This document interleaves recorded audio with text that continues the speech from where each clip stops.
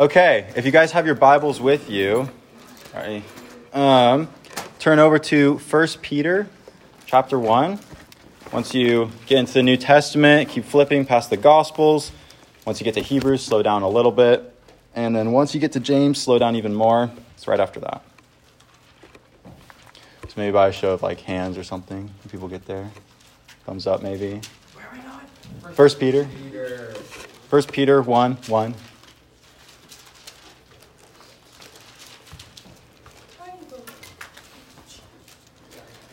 Okay, that's good enough. Okay, we're going to read from verses 1 to 12. I'll read aloud, then I'll pray, then we'll look at it. It says, Peter, an apostle of Jesus Christ, to those who are elect exiles of the dispersion in Pontus, Galatia, Cappadocia, Asia, and Bithynia, according to the foreknowledge of God the Father and the sanctification of the Spirit, for obedience to Jesus Christ and for sprinkling with his blood. May grace and peace be multiplied to you. It says, Blessed be the God and Father of our Lord Jesus Christ. According to his great mercy, he has caused us to be born again to a living hope through the resurrection of Jesus Christ from the dead to an inheritance that is imperishable, undefiled, and unfading, kept in heaven for you, who by God's power are being guarded through faith for a salvation ready to be revealed in the last time.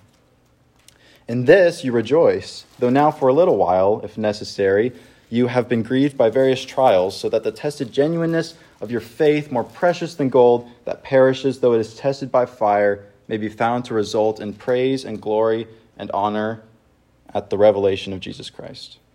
Though you have not seen him, you love him. Though you do not now see him, you believe in him and rejoice with joy that is inexpressible and filled with glory, obtaining the outcome of your faith, the salvation of your souls. Concerning this salvation, the prophets who prophesied about the grace that was to be yours searched and inquired carefully, inquiring what person or time the Spirit of Christ in them was indicating when he predicted the sufferings of Christ and the subsequent glories. It was revealed to them that they were serving not themselves but you in the things that have now been announced to you through those who preached the good news to you by the Holy Spirit sent from heaven, things which angels long to look. Let's pray. Dear Lord, we just come before you tonight. We thank you for this opportunity that you've given us to just be together and just be in your word, Lord. Lord, I ask that you would give me the words of the Holy Spirit to speak truth tonight. And I ask that you would reveal to us and help us to better understand this living hope that is talked about so richly in these verses. Amen. Okay, so you may or may not know this about me. It's kind of a weird thing, but I really, really, really, really like the 2011 hit film Rango. Don't know why. I don't know what it is about it, but it's just something about it. I don't know, just it's encapsulating to me. But you don't need to know anything about the plot of Rango. All you need to know is that it takes place in this town called Dirt. And basically, Rango, who's Johnny Depp in lizard form, goes to this town when he gets lost and abandoned kind of from his family or whatever. And he gets stuck in this town called Dirt. And the only thing you need to know about this place is that it's exactly what it sounds like. It's just a land surrounded by desert. And it's just full of a bunch of sad people. And it's just kind of a miserable place. And there's a lack of water, which is kind of what the whole plot is sort of driven around, is finding more water and stuff. And so basically, once Rango accidentally does some heroic things, he goes to meet the mayor, and the mayor says this to him. He says, "Do you know how they make it through each and every day? They believe. They believe it's going to be better. They believe that the water will come." Now, all this Rango stuff aside, the point is, if you call yourself a Christian, then that means that you have been born again to a living hope that is far greater than water. See, these people, they navigated through this difficult time because they believed that eventually the water would come. So although hope seemed low and although times seemed hard, they kept going and they kept working and they kept just surviving because they believed it would get better. But see, our hope is actually living, and it's a much greater hope. And it's a hope that when you look around the world, it makes all these oxymorons. It doesn't make any sense because you look at starving nations of Christian people and you see them rejoicing. And you see orphans that feel a stronger fatherly love because of this living hope than any earthly father could ever give them. You see a hope in people, in Christians, that somehow puts a smile on their face even though they're being martyred or killed for what they believe.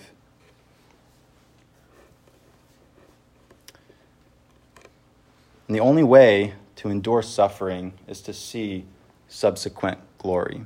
The only way to get through a difficult time or a difficult period of trial and hardship is to see sort of a light at the end of the tunnel, right? And the people of dirt, it was seeing this possibility of water in the future. But for us, it's this idea of salvation. It's this idea of being born again into something that is living. So as Christians, we are born again to a living hope. And Peter is showing us in these 12 verses that because we are born again to this living hope through the finished work of Christ, we praise him eagerly and steadfastly. I'll say that again. It's because we are born again to this living hope. It's not a command. It's a natural sort of reflection of this just amazing truth that we return it with praise and rejoice in the Lord. And so when you look at verse 3 and it says that he's caused us to be born again to a living hope through the resurrection of Jesus Christ, that's kind of the thesis, I would say. That's kind of his starting point. And then you can look at everything else as just sort of a long blessing from Peter to God. It's an encouragement and it's a blessing and it's praise. And so we can kind of break these up into three separate categories, 3 different ways or reasons to praise God. And those are the promise of salvation, the spiritual refinement of trials, and the revelation of the gospel. And we'll look at all 3 of those things individually. But first, let's take a step back a little bit and let's look at this book since we're going to be kind of going through it for the next 9 or 10 weeks or something like that. So we kind of want to know what's going on. Well, the first word of the first verse of the first chapter of 1 Peter says Peter, and that just tells us who the author is. This is the apostle Simon Peter, the very Peter who walked with Jesus, who learned from Jesus, who was friends with Jesus, who wept with Jesus, who was personally, who had a personal relationship with Jesus. He was his friend. And it says that it's to the elect exiles of the dispersion. The elect exiles of the dispersion. Some of your Bibles may say sojourners. And I actually like that a little bit better, honestly, because exiles sort of implies this idea that these people have been removed from this place that they have been living their whole lives. But while that may be true for some of them, that's actually not that's not the point that it's trying to make. Right? When it says these elect exiles, first of all, elect, that means that these are Christians. These are God's chosen people.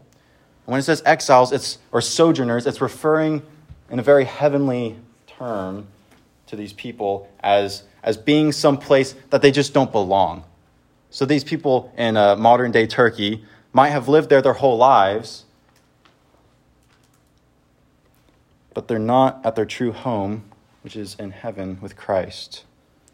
So, similarly, as Christians, we are elect exiles, I suppose, sojourners on this planet, this place.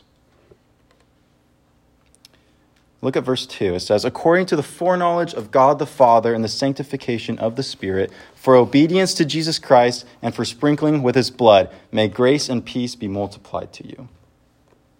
The very purpose of this book is to be an encouragement. It's to be an encouragement for perseverance, for faithfulness to Christ, and for full submission to the Lord.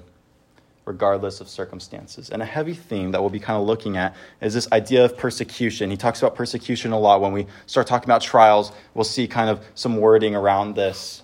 And I think it's important to kind of make it known that when a lot of times we talk about persecution, especially biblical context for persecution, we a lot of times think of people being beheaded, people being stoned, people being martyred. Peter himself was crucified upside down, right? We think about all these crazy sort of persecutions from the ancient Roman Empire, from the actual government that was persecuting Christians, but that actually didn't quite happen till a few years after this. And so I think what makes 1 Peter such an interesting book is that this persecution he's kind of talking about is maybe a little bit more relatable.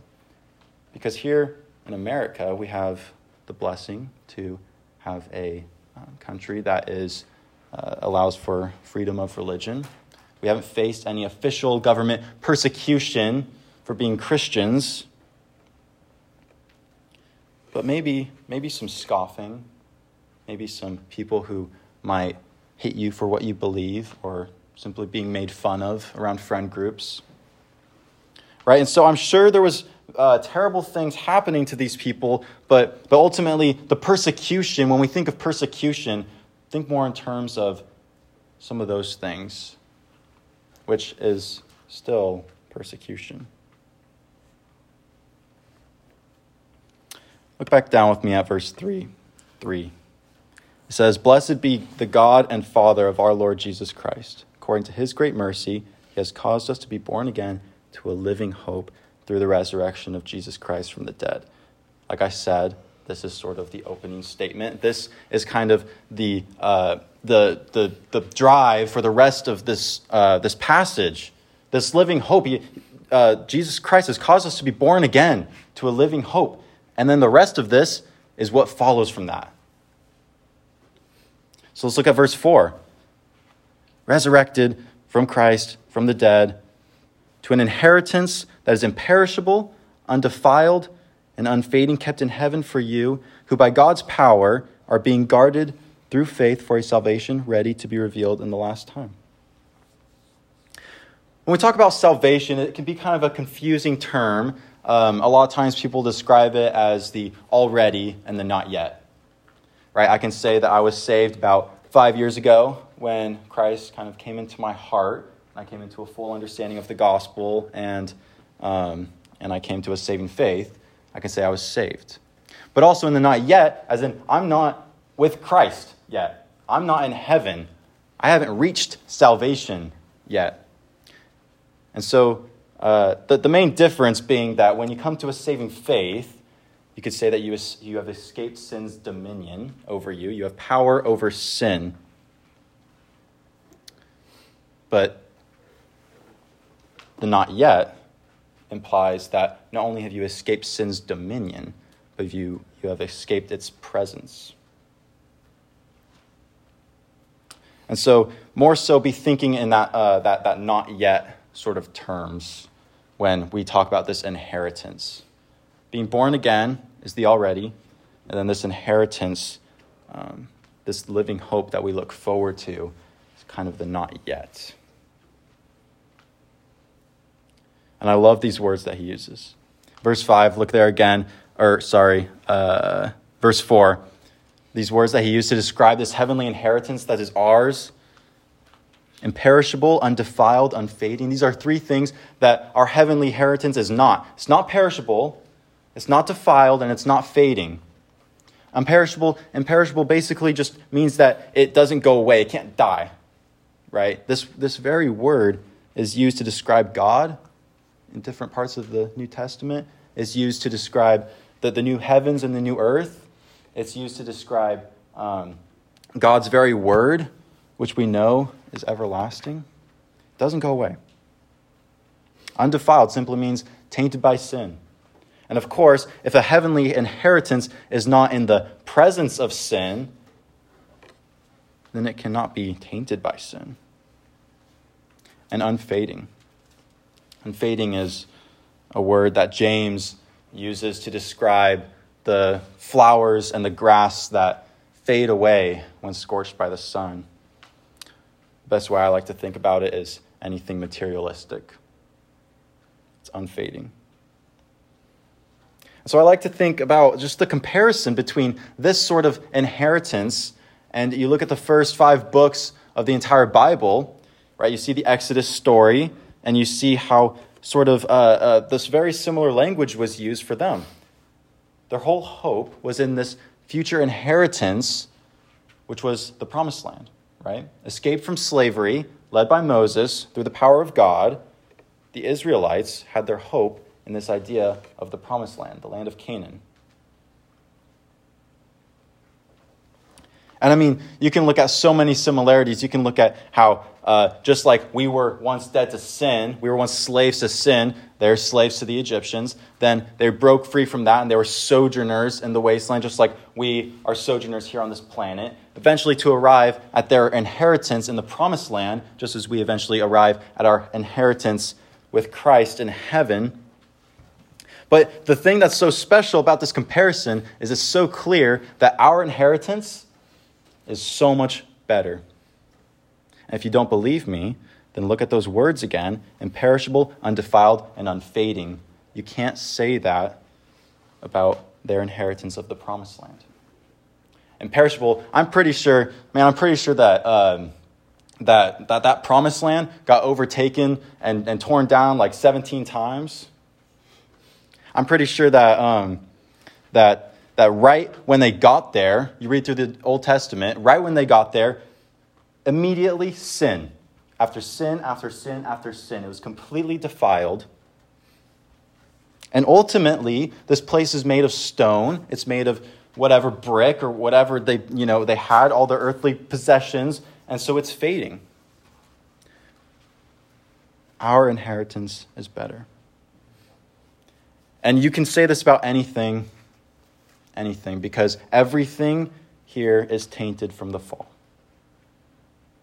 Everything here is a dying hope. So if you put all of your existence into something of this world, you will not find joy. In other words, if you expect fulfillment from this life, it will steal your joy. However, if your hope is in Christ alone and you count everything in this life as a blessing that you don't actually deserve, then this life can steal nothing from you. Look down with me at verse 5 one more time. Right, this living hope that is given to us who by God's power are being guarded through faith for a salvation ready to be revealed in the last time. Take a pause. Look there. By God's power are being guarded through faith. This is a military term, guarded by God's power. The brokenness of this world has shown us time and time again fathers who reject their children. Listen, if you are in Christ, there is no such thing. If you have accepted Christ into your heart, if you are truly one of his children, then there is no being cast out. There is no replacement. There is no one who can take this reward. At the end of verse 4, when it says, kept in heaven for you, right? He's not using a collective term here. He's not saying for us as just kind of Christians together. No, he says for you. This is a personal thing. If you are in Christ, you will never be cast out. Because when we are weak, he is strong. So what does this future hope mean? It means that as Christians, we get to look forward to the mercy of being completely relieved from all of misery. And therefore, we praise God, because we have a future heavenly inheritance. Look at verse 6. It says, in this you rejoice, right? Everything we just talked about in this being born again to a living hope and this heavenly inheritance that we look forward to, you rejoice. Though now for a little while, If necessary, you have been grieved by various trials, so that the tested genuineness of your faith, more precious than gold, that perishes though it is tested by fire, may be found to result in praise and glory and honor at the revelation of Jesus Christ. If necessary, you have been grieved by various trials. He says, for a little while, don't get your hopes up. That might make you kind of think, okay, a little while typically means a few days, a couple weeks, or something like that. That's about how long trials last, if I kind of took an average.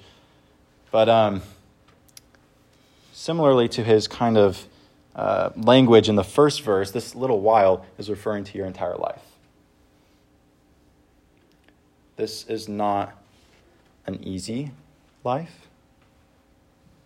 But in comparison to future eternity with God, it is most definitely fair to describe it as a little while.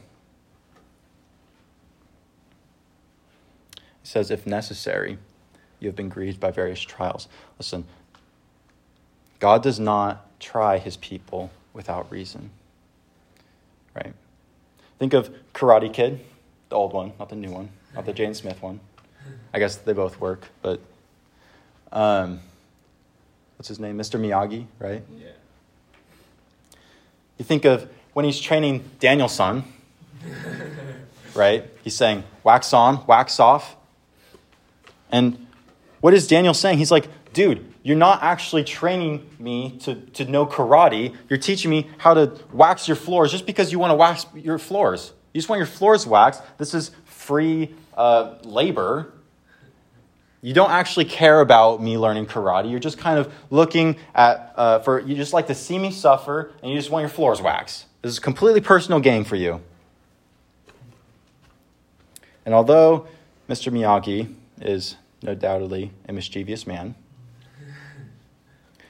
I'm willing to bet you that his goal wasn't just to see Daniel suffer, but it was to see the strength that would come from this, right? We learn later on in the film that when he's waxing on, waxing off, he's actually teaching him how to, kind of put this stuff ingrained into his brain so that when he actually gets to the real fights, he knows what he's doing. So he's not looking to watch him suffer. He's training him so that when the real challenge comes, he's ready. James 1:2, if you want to flip over one page. You don't have to, though. It says, count it all joy, my brothers, when you meet trials of various kinds, for you know that the testing of your faith produces steadfastness. Very similar language here.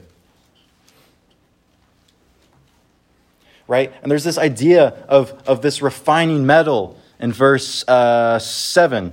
Right? When he says, the tested genuineness of your faith, more precious than gold that perishes, though it's tested by fire. When you're refining metal, you're blazing it in a furnace, especially gold. They're just trying to use imagery to kind of portray the most valuable thing on earth, right? You're blasting it in a furnace. And so ultimately, when you pull it out, after all that heat has been on it, it's more valuable and it's more pure. And it says that our faith is much more valuable than this. And maybe you're going through a difficult trial right now. Maybe you haven't ever gone through a difficult trial. I promise you, you will. And so when you do, recall your living hope. Recall this hope that has caused this joy, that has caused these people who are suffering through trials to rejoice.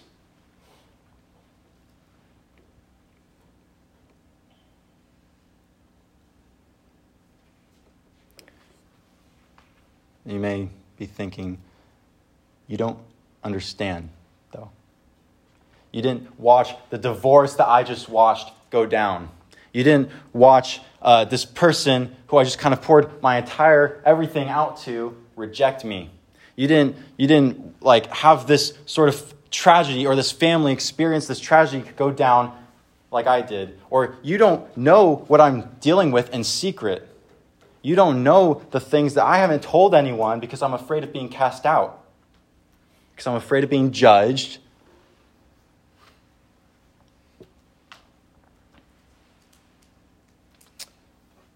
And though we don't necessarily always understand a specific reason for a trial or a period of suffering, if you look at the end of verse 7, it's talking about, he says, may be found to result in the praise and glory and honor at revelation of Jesus Christ. How could these things lead to praise? They're literally, sometimes it seems like there's no point in a trial other than it just seems like, it's pain. And so if God is the one kind of putting these things in my life, and if this is supposed to be for some sort of refinement, I don't see it. And that's okay. A lot of times when you look in hindsight at something, you can see the reason that it was put in your life. You can see the growth that stemmed from there. But sometimes you can't. And especially when you're in the midst of something, it's so hard to see. And though we do not understand a specific reason for a trial or a period of suffering, we trust that God is working all things according to his will. And we actually have assurance here in 1 Peter verse 7 that we will undoubtedly be glorifying him when these things are revealed. That's part of that future hope. When these things are revealed, that's in reference to the second coming of Christ. That's in reference to when you're face to face with Christ. When these things are revealed, when this whole grand scheme and everything that was kind of worked into your life and the whole reason for all these things has been revealed to you, this is a promise that it will lead to praise and glory to God.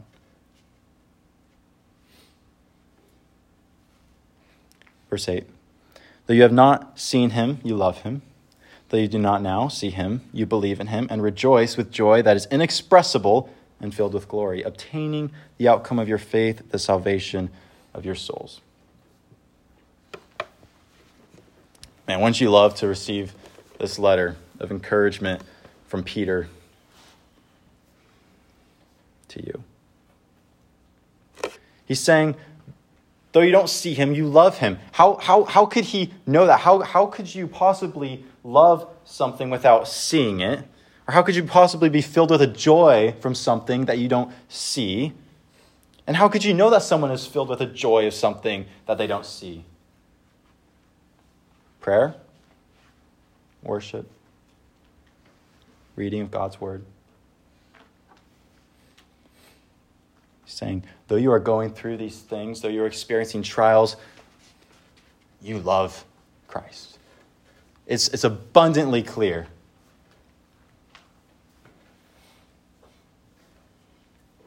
So if you didn't get anything from that, just understand this. That the trials in a Christian life are purposeful and valuable for the refinement of your faith. Purposeful and valuable. And therefore, we praise God for the refinement of our faith through trials.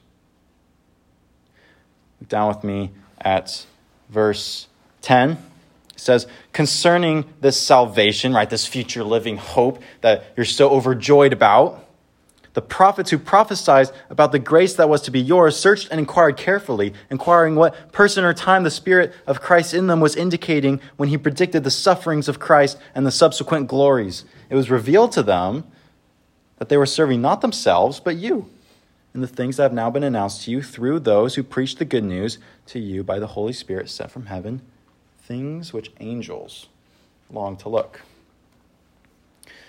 A lot of talk about prophecy. I would like to direct your attention to episode 1 of Star Wars, when it's revealed that this sort of chosen one would bring balance to the Force. The chronological first episode of Star Wars. And what happens? I mean, these people, they're looking for this sort of character who's supposed to kind of bring balance to everything, who's kind of supposed to sustain everything. They think it's Anakin. Spoiler alert, it's not Anakin. Anakin ends up, kind of leaving everything in darkness, right? And then spoiler alert, turns out that a generation later, his son Luke ends up being the chosen one that was prophesied. And that's when it all of a sudden was revealed to them that this is sort of the one who brings balance to the Force. It wasn't until much later. All that to make the point that when it says that these guys, the Old Testament prophets, were inquiring, they were seeking, they were searching. Man, I think that these guys, they had an understanding of how glorious this full sort of plan was. I mean, they were told, they were prophesying about literally this Messiah that was going to come and it was going to redeem everybody. He was going to save everybody from their sins. I mean, yeah, they weren't just kind of sitting around waiting for this to happen. People were searching. This was something that once Jesus kind of came and revealed himself as the Messiah, that was big news. People weren't like, wait, what's the Messiah? They were inquiring and searching. So just try to grasp the weight of how amazing it is that to us it has been revealed. What has been revealed? The full story. That while we were still sinners, Christ condescended into the flesh, lived a perfect and sinless life, the only one deserving of heaven, willingly walked to the cross where he gave up his life, took on the full wrath of God that was ours to take. And in our place, he died for us. Why? So that we may have eternal salvation with the Lord, which is our living hope. Full circle, right? The Old Testament people, they put their hope in a promised land. They even put their hope in a future Messiah. We have seen it. We have seen it displayed on a cross. And that is deserving of absolute rejoicing. It's so easy to hear these words or to even speak them sometimes without grasping their intensity. Doug Wilson has a little analogy about this idea of you have this exam that you got to take. It's a really tough exam. And some works-based sects of Christianity and all other religions will kind of have the teacher comes to you and says, just gives really good advice, right? Well, make sure you study hard. Okay, make sure you take some deep breaths before the questions. Make sure you use the process of elimination to knock out the ones that you know how to do and then come back and do the ones that you don't know how to do. But he says that Christians, however, the teacher walks right up to you, asks you to stand up from your seat, then sits down and takes the test for you. So understanding that this is good news, not just good advice, is what makes it so beautiful that this has all been revealed to us. It's a beautiful image of redemption and salvation that is fully displayed to us. Look at the last line. Things which angels, in their heavenly sinlessness, long to look at. And therefore, we praise God for the revelation of the gospel. What an absolute privilege it is to have the gospel. So many of you have grown up in the church and at some point probably feel the sense of repetition. Maybe some of these words, Christ on the cross died for our sins, they don't mean as much the 1000th time around. And maybe, especially from someone only a few years older than you, maybe you're only half paying attention. I don't know. But listen, I can't command you to be joyful. Look at verse 6 again. He says, in this you rejoice. He's not saying, in this, rejoice. Right? He's not telling them to rejoice. He's saying, in this you rejoice. It is natural. You know these things, and therefore you will rejoice. You are rejoicing. True joy stems from a legitimate understanding of these truths. So ask yourself, are you finding yourself complacent in your faith? Do you feel lost, pain, or overwhelmed with anxiety?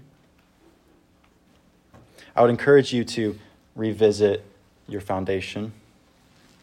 Look to Christ, who has plucked you out of death by grace, bled, and took the wrath of God for you.